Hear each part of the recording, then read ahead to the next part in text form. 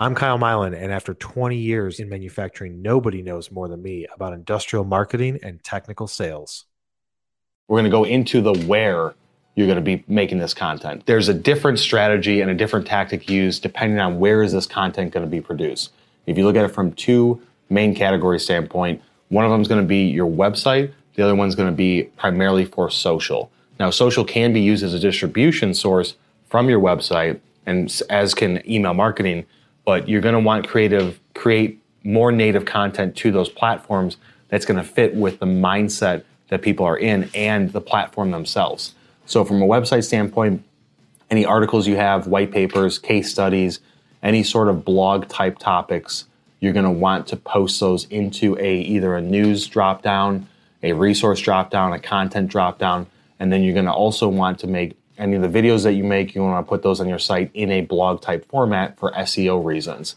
Now on the social side of it, you can just link out and once you post it to the site, share that out through social, but you have to pay attention to the aspect ratio of the video, how things are linked, is it pulling in an image, what's it going to look like, because Facebook, Instagram, Twitter, LinkedIn all show those things differently. And a common mistake that we see with a lot of companies is that they're just using them as distribution sources, and when you look at their feed, you can see that the image, the video is this big when they've got borders on the side because it's not optimized for that. So you have to really think about where you're going to be posting this and what the native platform is going to be on before you even create it, because that's going to change your creative strategy. It might even change the type of video that you're going to do. But going through that process and determining, okay, we know who we're creating it for, we know why we're creating it, and we know what we're going to actually create. But then when you get down to the part where you're talking about where you're going to post it, that may change what you're going to create depending on where it's going to be posted to. So think about that process before you get into the creative and lock that in, and it's going to be a much more effective strategy. So when you're looking at it from a social standpoint, the type of content and the type of things you're going to post on Facebook are going to be more geared to that demographic, and it's going to be more of a cultural based, for employees, for them to share that content, possibly some advertising depending on what you're doing with your product or service. From an Instagram standpoint, you're looking at images, things that are cool, things that are trendy. That's what lives on that platform. It's going to be less about articles. It's more about imagery and videos. And then also the format of that aspect ratio is going to be different. Whereas LinkedIn, you can get a little bit more focused around business. You can post any article, any video, just make sure that it fills up the screen. That's the most important aspect of the LinkedIn side. But think about what is the mindset of the people on those platforms, and think about what gets the most trend on each one, and then do your creative based on that. Now let's look at the when. When should you start doing this? You should have already been doing this. This content marketing has been around for a while, but really picked up the pace over the last 12 to 18 months.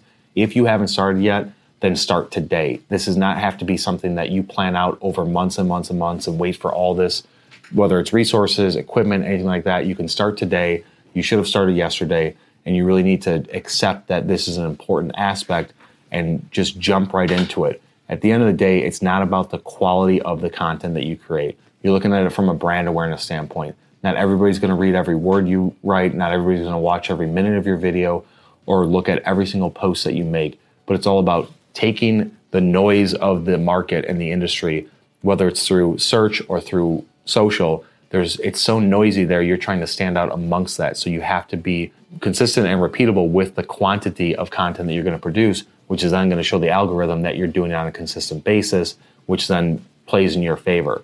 So focus on the quantity, not the quality. If you're a perfectionist, this will be your hamstring. This will be your Achilles heel.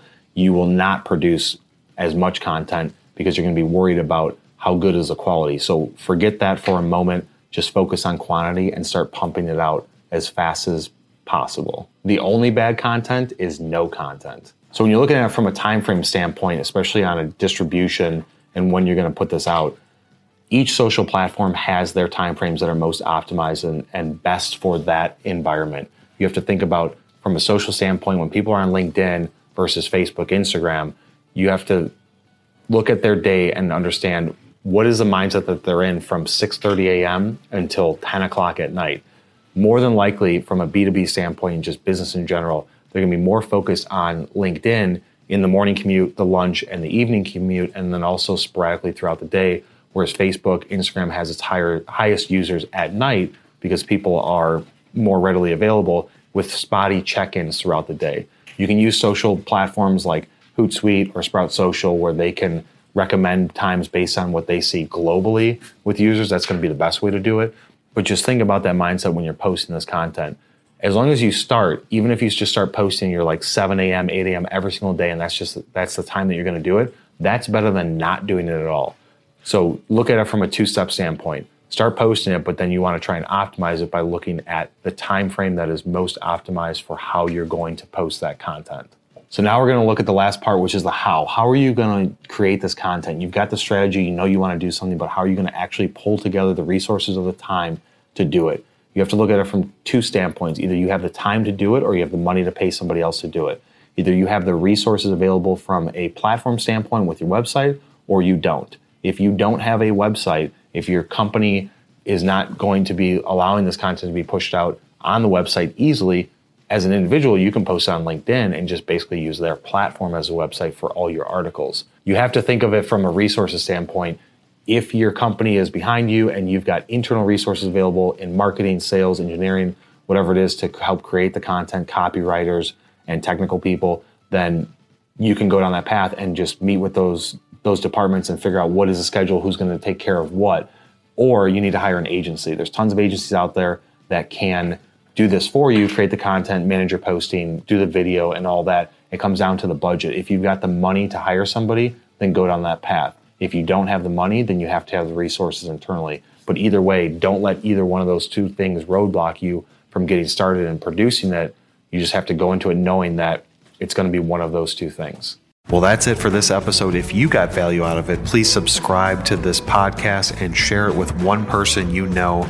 And if you can, leave me a review because it really helps me out. If you want to check out my other content, go over to YouTube. I've got a channel over there, as well as find me on LinkedIn, Instagram, and Facebook under my name, Kyle Milan. I will see you on the next one.